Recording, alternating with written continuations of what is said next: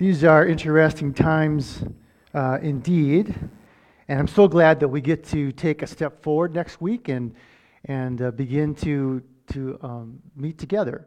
You know, it's important that we obey the Lord Jesus. He told us in Hebrews 10:25 to not forsake our assembling together.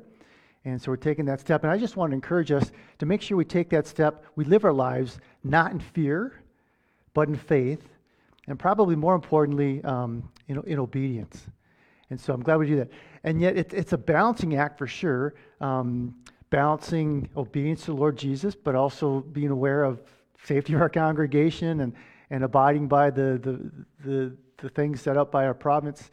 And so just with that in mind, I think it's so important that we are lifting up our elders and our Pastor Sean in prayer.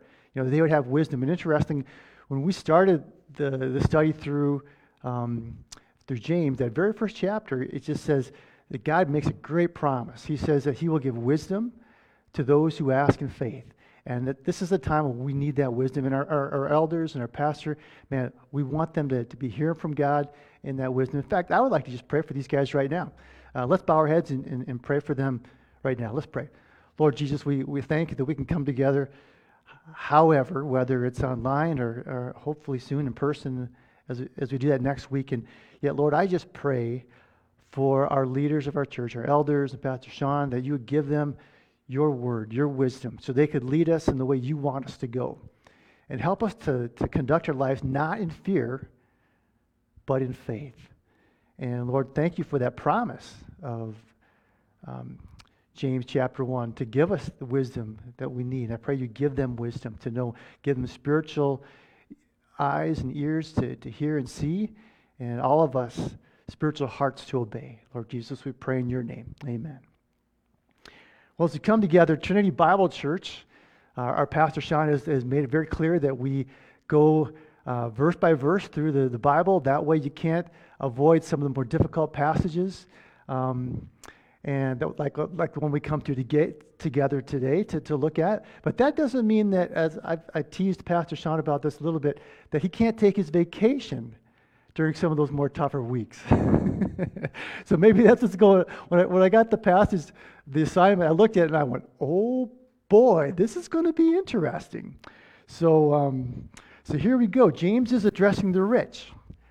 And as Ian talked about, you might be thinking, well, I'm off the hook. I'm not rich. We might need to rethink that a little bit. Several years ago, when my daughters are quite young, one of them asked me, she said, Daddy, are we poor?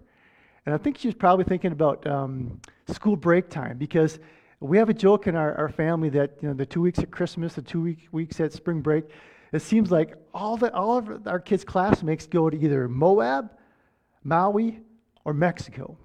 And we could probably afford the first of those, but when your wife's a teacher, she kind of wants to stay home. And the skiing's pretty good this time of the year anyway, so I'm okay with that. But Maui, Moab, or Mexico.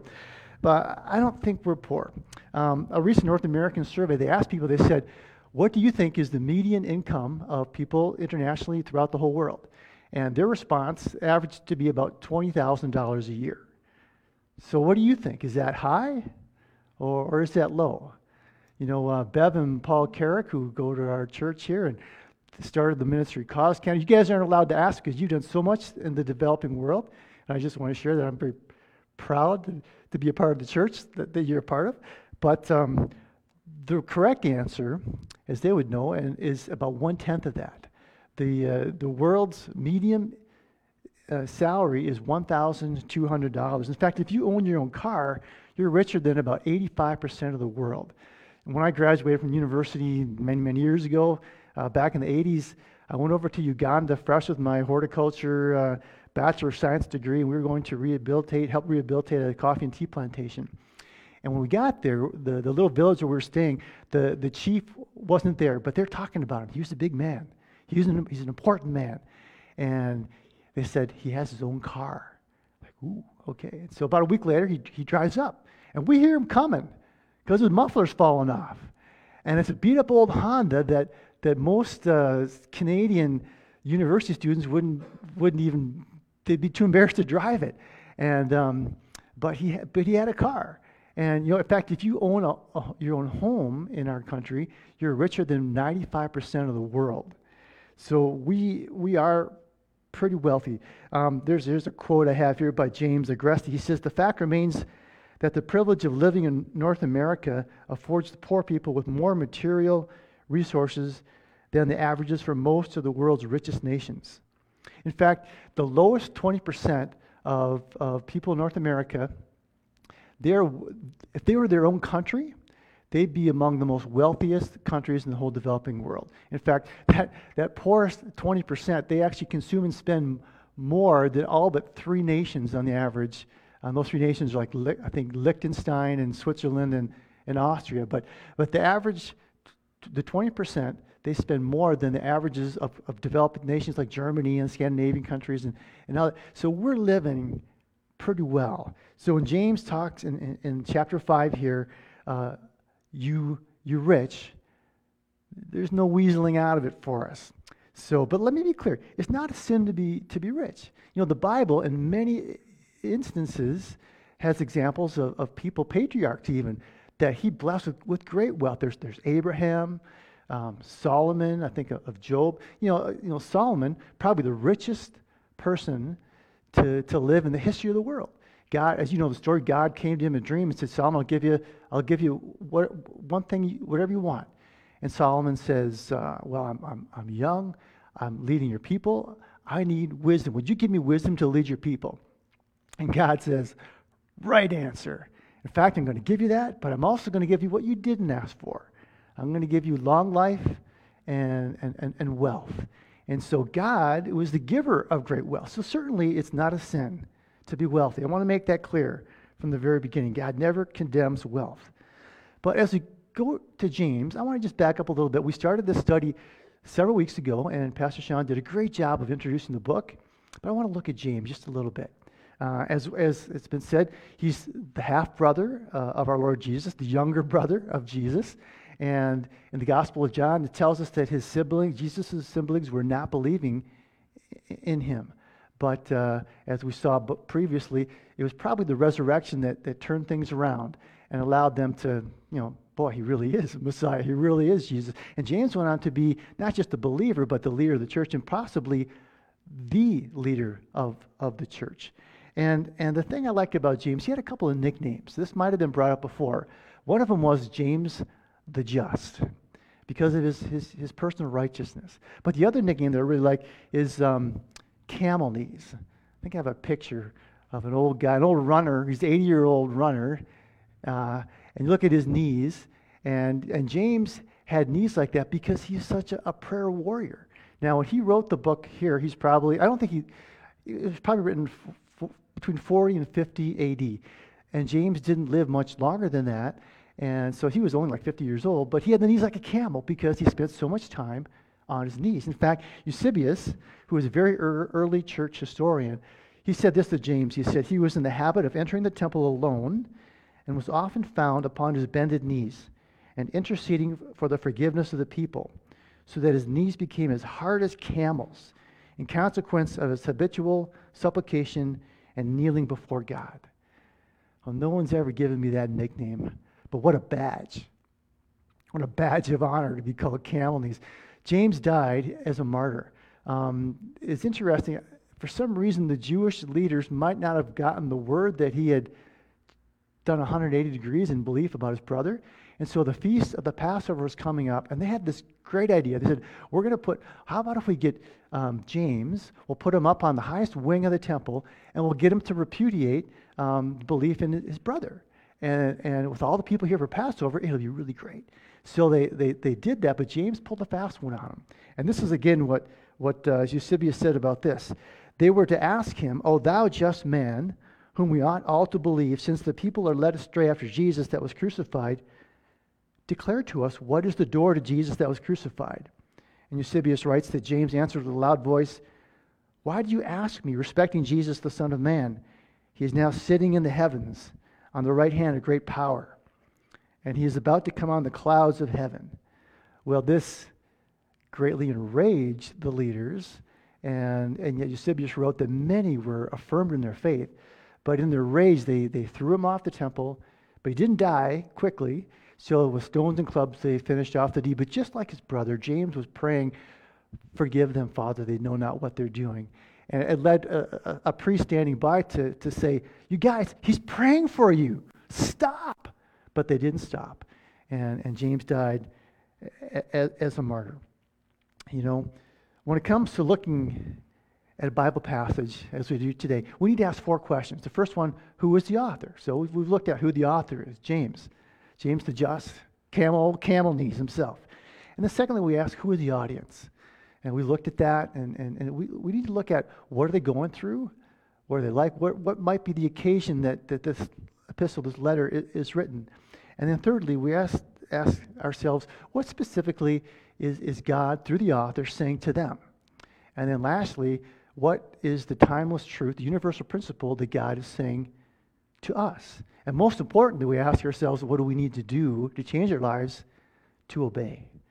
And that's what we're going to be doing today. So we've looked at who Jesus is, or James was, but now the people, from what we see in this passage here in chapter 5, they loved money. Some of them were rich, and they loved money. As we've been going through the book of James for quite some time now, we know that James continually throws out tests of faith. You know, he throws out the test of trials in the first chapter, and then throws out the test of favoritism, and then the test of use of the tongue and worldliness. And now we come what could easily be the toughest test of all, and that is how we spend our money, our finances. I got a little graphic, maybe you guys can throw that up there. Person gets baptized and goes under the water, everything but his wallet holds it up there. Sometimes I think maybe that's how we live our lives. But remember, the practical instructions, the tests of faith in this book, it's not the path of salvation. The path of salvation is James's brother, Jesus. Forgiveness that was bought for us on the cross. And James, as a book, just allows us to look at ourselves, to examine our faith. It gives us evidence to help us convince us that faith is there. You know, and as we look at these tests, if you're a born-again person, number one, you'll have the desire to be like this, even though we fail and fall short in so many ways. And secondly, we'll see progress as we move and work towards success in these different areas, these tests of faith that James is throwing out towards us. So remember, the person who wrote this is James the Just, James the Righteous. Martin Luther himself, the reformer in the 1500s, he didn't like the book of James. He called it a right straw gospel because Martin Luther was energized and born again and made alive spiritually as he read through the book of Romans and saw grace and freedom. And yet James kind of takes the other tact. But it's not how to get salvation. It's, like I said, your test of salvation. So as we come to our passage, chapter 5, verse 1, he introduces it with 2 words. If you have your Bible, or maybe it's on the screen, what are those 2 words he introduces it with? Come now. You know, it's like a coach blowing the whistle. Listen up, guys. This is important. You need to know this. That's kind of what come now is saying.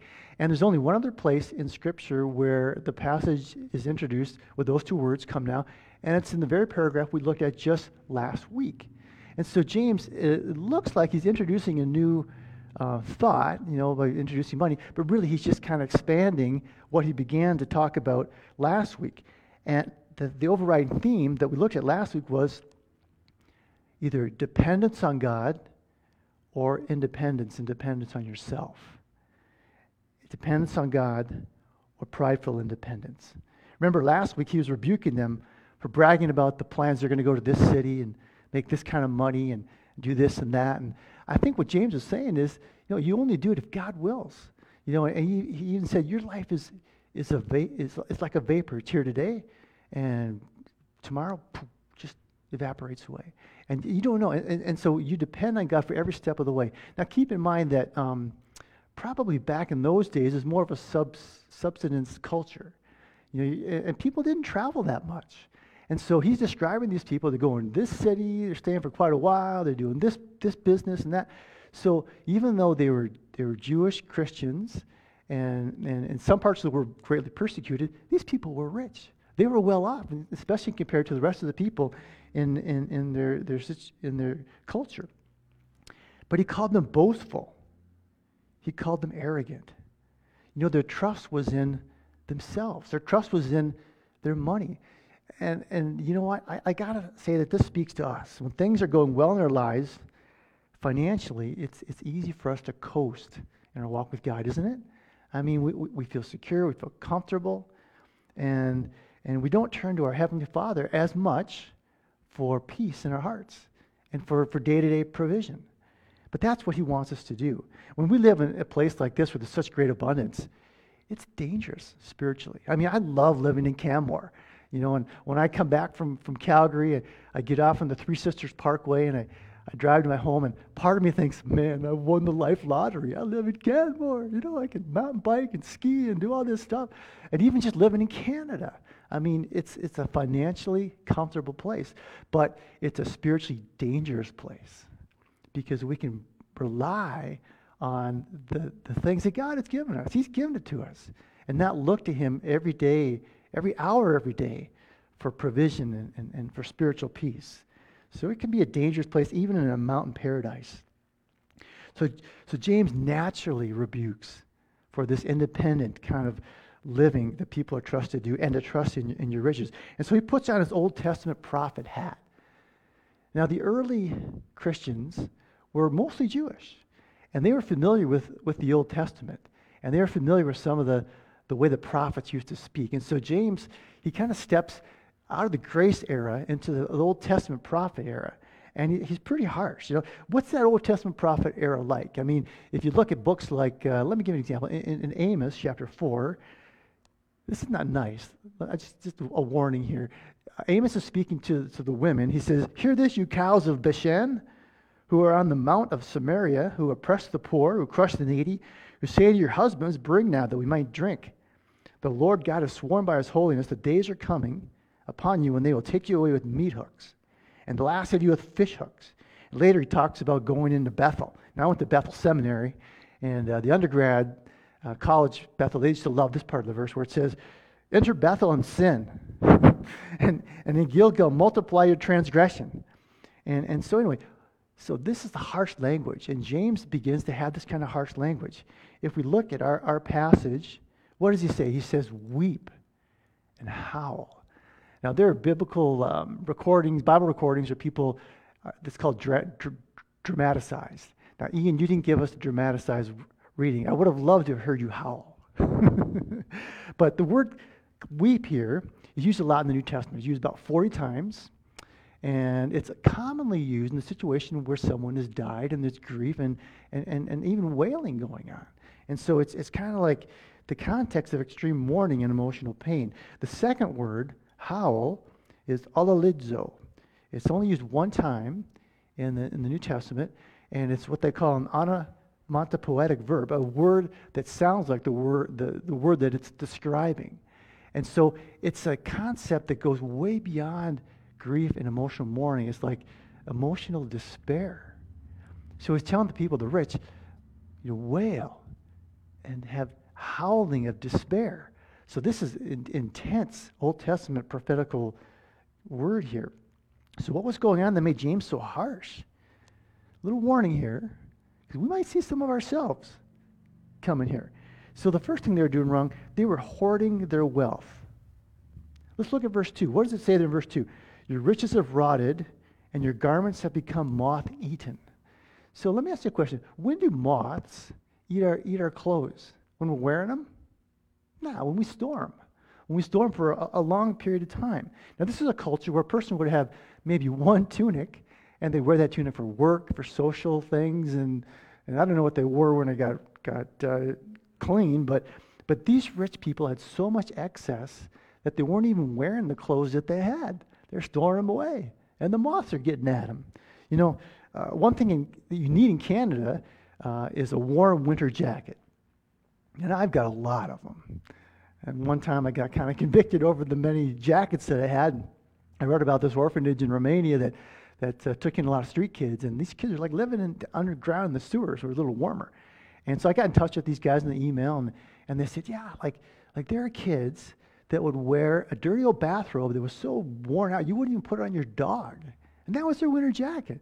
So I'm like, okay, I'm the chaplain for our Olympic Training Center, and a lot of these guys, they get a new $400 or $500 jacket every year, and they'll sell them at the ski swaps and make some money. And you see people, very unathletic people, walking around Camera with Team Canada Olympic jacket on, whatever. So say, guys, let's just donate our jackets to this orphanage in Romania. And so somewhere over in Romania, there's some kids with a Team Canada Olympic jacket. I probably need to do that again. I'm kind of collecting my jackets a lot. So a little convicting here. Let's move on. Verse 3, they did the same thing with their treasure. It talks about their silver and their gold rust. Your gold and your silver has rusted, and this rust will be a witness against you and consume you. Now, I don't think silver and gold rust. That's why they're precious metals. But it's maybe more figurative here. But God wants to give us provisions and wealth to not only provide for us, but to give away, to not store them like they're storing their clothes and their wealth here. He wants us to give it away and use it to have expansion of his kingdom. You know, I know Canmore, our town, is not an easy place to live financially. I know that. It takes discipline to have more left at the end of the month. But you know, Jesus said a couple of very similar things. In Matthew chapter 6, he said, don't lay up treasures on earth where moth and rust destroy and where thieves break in and steal. Instead, lay up treasures in heaven where neither moth nor rust destroy and where thieves do not break in and steal. And then later in Luke 12, he said, tells us a parable about a man, a farmer who had so much. He said, I will tear down my barns, build larger ones, and there I will store all my grain and my goods. And I will say to my soul, soul, you have many goods laid up for many years to come. Take your ease, eat, drink, and be merry. But God said to him, you fool, this very night your soul is required of you. And now who will own what you have prepared? So is the man who stores up treasure for himself and is not rich towards God. You know, our trust isn't in the transient riches, but it's in God. And our lives should be invested with spiritual riches. And if he blesses us with abundant earthly riches, we should be investing that into his kingdom. Now, as you look at verse 3, there's an interesting nuance here I want to share. Where it says, your gold and your silver have rusted. That word is katiotai in the Greek, which means rust. It's used 3 times in the New Testament. Not that big of a deal. But then it says, and their rust. He uses a whole different word here. And that word is ios. And ios is only used 1 time, but James is using it here for emphasis because usually that word is translated as poison. And so I don't know why our translators chose to, probably to keep in the context, translate ios as rust, but the real meaning of the word is poison. So have you ever considered your gold and your silver, your precious metals, your bank account as poison? But that's kind of the effect here that James wants us to see, that it can be poison. It can be spiritual poison to us. It can poison our soul. Well, besides poison and peril that comes with wealth, there comes responsibility. You know, Luke 12, getting back to Luke 12, Jesus said, you've probably heard this, to whom much is given, much is required. So I think about that a lot, to be honest, because we are a country with whom much has been given. And I want to just share an example of someone that I know that's kind of got this right a little bit. My friend Andy, him and his brothers, they were raised, I know the family, and I've talked to the mom, and they were Salvation Army officers way back in the day. And probably before kids, they were given a $50 a month stipend to live on. I mean, this is a long time ago. $50 probably went a lot farther then than it does now, at least I hope so. So that's the kind of the family that he grew up in. And the brothers, there's 3 of them, they got into trash, into garbage. You know, this is an American family, so the older brother that started the whole thing, he'd say, to you it looks like garbage, but it looks all green to me. And believe me, there was a lot of green coming in. And my friend Andy, he did several hauling lines and landfills and things like that, but they worked hard to get that trash kingdom. At the early days, they'd work 40 hours a week for an employer in the trash business, and then on the weekends, they'd work another 40 hours, developing their own little company on the side here. And so early when I met with Andy, who has supported our ministry really well, he said this about himself. He said, I'm just the keeper of the storehouse. In other words, even though he worked so hard to build that trash empire, he knew that it all came from God. And he knew that it wasn't his. It was just a storehouse that was there, and he's the keeper of the storehouse. He gives generously and liberally to many ministries, but responsibly. Like he told me, he said, Steve, I'll give you this much, but no more, because what you're doing is good, but I want other people to get involved. I don't want it to be too dependent on me. And he's got a cabin up in the north woods of Wisconsin, and he's got quads and snowmobiles and boats and stuff, but he holds it all, like everything else, with an open hand. And so missionaries like us come up there and we have a vacation, and he's got a list of instructions how to use the stuff. The stuff's not his, it's part of the storehouse. And he shares the storehouse, he manages the storehouse. And so I got him in touch with my friend Tom, who's the NFL chaplain for the Vikings. He says, Tom, this would be a great place to bring some of your guys up, maybe with their wives, and a little getaway. And I listened to the Athletes in Action guys at the University of Minnesota. They could bring their leaders up there, or just be a part of supporting the ministry. And so Andy is the keeper of the storehouse. And in the same way, we are the keepers of the storehouse that God has entrusted to us. Maybe you're more wealthy than my friend, but most of us aren't. But we still got a storehouse, and we're still responsible to invest in that storehouse because it's not ours. We're to use our resources to those in need. But the cool thing is, it shouldn't hurt, because Jesus made it very clear that to those who give, you're giving to him, and there's a reward in heaven. We tend to look at this life way too much, and not at the life that's to come, and even the rewards that are to come. So how cool is it to use your money to not only to give to those in need, perhaps, with jackets or food, but to make new believers? I mean, given your resources, being part of that storehouse, to make new believers is really cool, because you get to greet people in heaven that got there because you gave.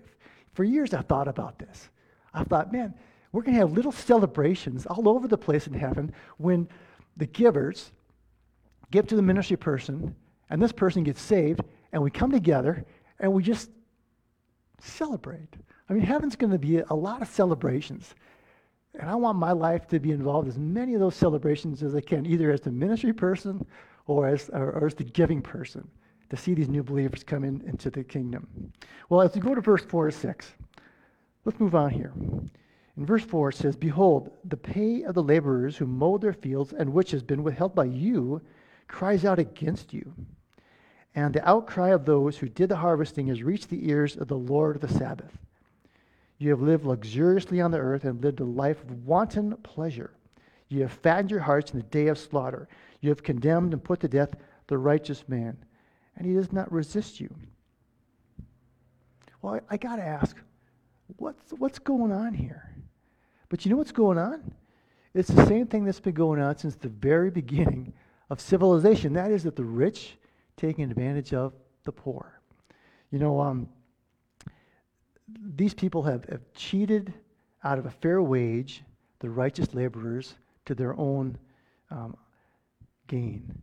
This week I called my friend Cristiano, and Cristiano has told me stories of the years of his poverty. He grew up in Brazil. He competed in bobsled for Canada at the Olympics and Brazil at the Olympics and the World Cup level. But he's told me these stories. And I said, Cristiano, I'm preaching on wealth this weekend. Tell me some more stories. Because I knew a pair of shoes had never seen his feet until he was age 10. And that there were times he'd be so hungry, they would kill like 7 to 10 sparrows a day and cook them over the fire. He said, yeah, we would eat anything that moves. A snake, lizard, even sometimes rodents. Like, oh man, you gotta be kidding me. And I knew that Brazil is a nation of extreme poverty, but it's also a nation of extreme wealth. And I'll get to that in a sec. But when I went to the Rio Olympics for ministries a few years ago now, I remember driving from the airport to where we were staying, and kilometer after kilometer of the poorest homes that I've ever seen, just and never stopped. In such poverty. And that's what my friend Cristiano grew up in. And he grew up on a farm, and for entertainment, this is what they do at night. They take the battery out of the tractor, take it in the home, and turn on the radio and have some entertainment. Maybe they had a small black and white TV. It might have been just radio. I can't remember. But then they have to put it back in the tractor before the battery wore out because they needed it the next day for the farming. And poverty, he told me another time, he kind of got lifted out of that through sport because he was a good athletics, track and field athlete. So he got to go to university and train as a decathlete. But even there, they're so poor. Sometimes they would go, he told me about one time, they went 3 days, him and his teammates, with nothing to eat because they just had nothing to eat. And so there's a joke, they joke among themselves. They get to the end of the day, decathletes, they train for 10 events. And so they train for hours after going to classes. And they'd be exhausted and so hungry at the end of the day, but they had no food. And so they tell each other, okay, drink water and go to sleep. So for 3 days in a row, you get to the end of the day, drink water, go to sleep. And one of those nights, he had heard about the buffets in Las Vegas. Now, the poverty I'm describing here is so foreign to us. The buffets in Vegas, we're a little more familiar with that. But he had never actually seen a buffet in Vegas, but he'd heard about it. And so he's dreaming in the middle of the night about this buffet that some of us have actually experienced. I know I have. And then he woke up, and the hunger was still there. And yet, yeah, that's the kind of poverty. But in Brazil, it's the Amazon, it's the rainforest. There's tremendous mineral wealth, and there's tremendous oil reserves. There's just under 200 mines in that country, and collectively each year they generate like $33 billion. There's gold and diamonds, and Cristiano was saying that they're about to open up 3 lithium mines that are so valuable that it'll propel Brazil far and away above and beyond any other country in terms of just personal wealth. But with such great wealth, there's all this poverty at the same time. And those mines, you can be sure, are built on the backs of the poor. Cristiano told me about his uncle. He says he's a very righteous guy, very hard worker. And all his life, he had lived so righteously, and he's worked so hard, and it's got him actually absolutely nowhere because it's his bosses that make all the money. In fact, he said, we have a saying in Brazil, that the boss comes to his worker and he says, you know what? You're doing a great job. And you see that new car that I have over there? You keep on working as hard as you are now, and next year, I'll have another one of those new cars. and that's what James is talking about right here. Because the wealth is being built on the backs of the righteous who are being cheated out of their just wages. They've lived luxuriously on the earth, it says there in verse 5, and lived a life of wanton pleasure. Unless we think that this is something that's done far off in the Amazon jungle, it is a little closer to home. It does involve Amazon, but not necessarily the Amazon jungle. Just last Friday, as I'm working on this very section of the message, I took a break, walked out to my mailbox, and lo and behold, there was the package that I've been waiting for 2.5 months to receive, a new bike jersey, which cost me almost nothing. It was so cheap. But I just started smiling because I said, of all the days that God would engineer for that package to come, which I've been waiting for over 2 months, would be that day, that hour that I'm looking at this passage, because I knew that bike jersey came from a country where sometimes kids are deprived of an education and they're chained to a table and forced to sew sometimes bike jerseys. I was like, oh, Lord, are you trying to tell me? I was smiling because he was trying to tell me something. It does get a little close to home. That thing cost me almost nothing. Collectively, I'm going to say it for us all, ouch. Let's move on here. So to close, James is using some blistering language to condemn the use of the very money that God has given us to use in a righteous way, but they've been using it in an unrighteous way. It tells us here in this passage, he says, brothers, this is the last, in these last days. And it seems more and more every day, it seems like the last days.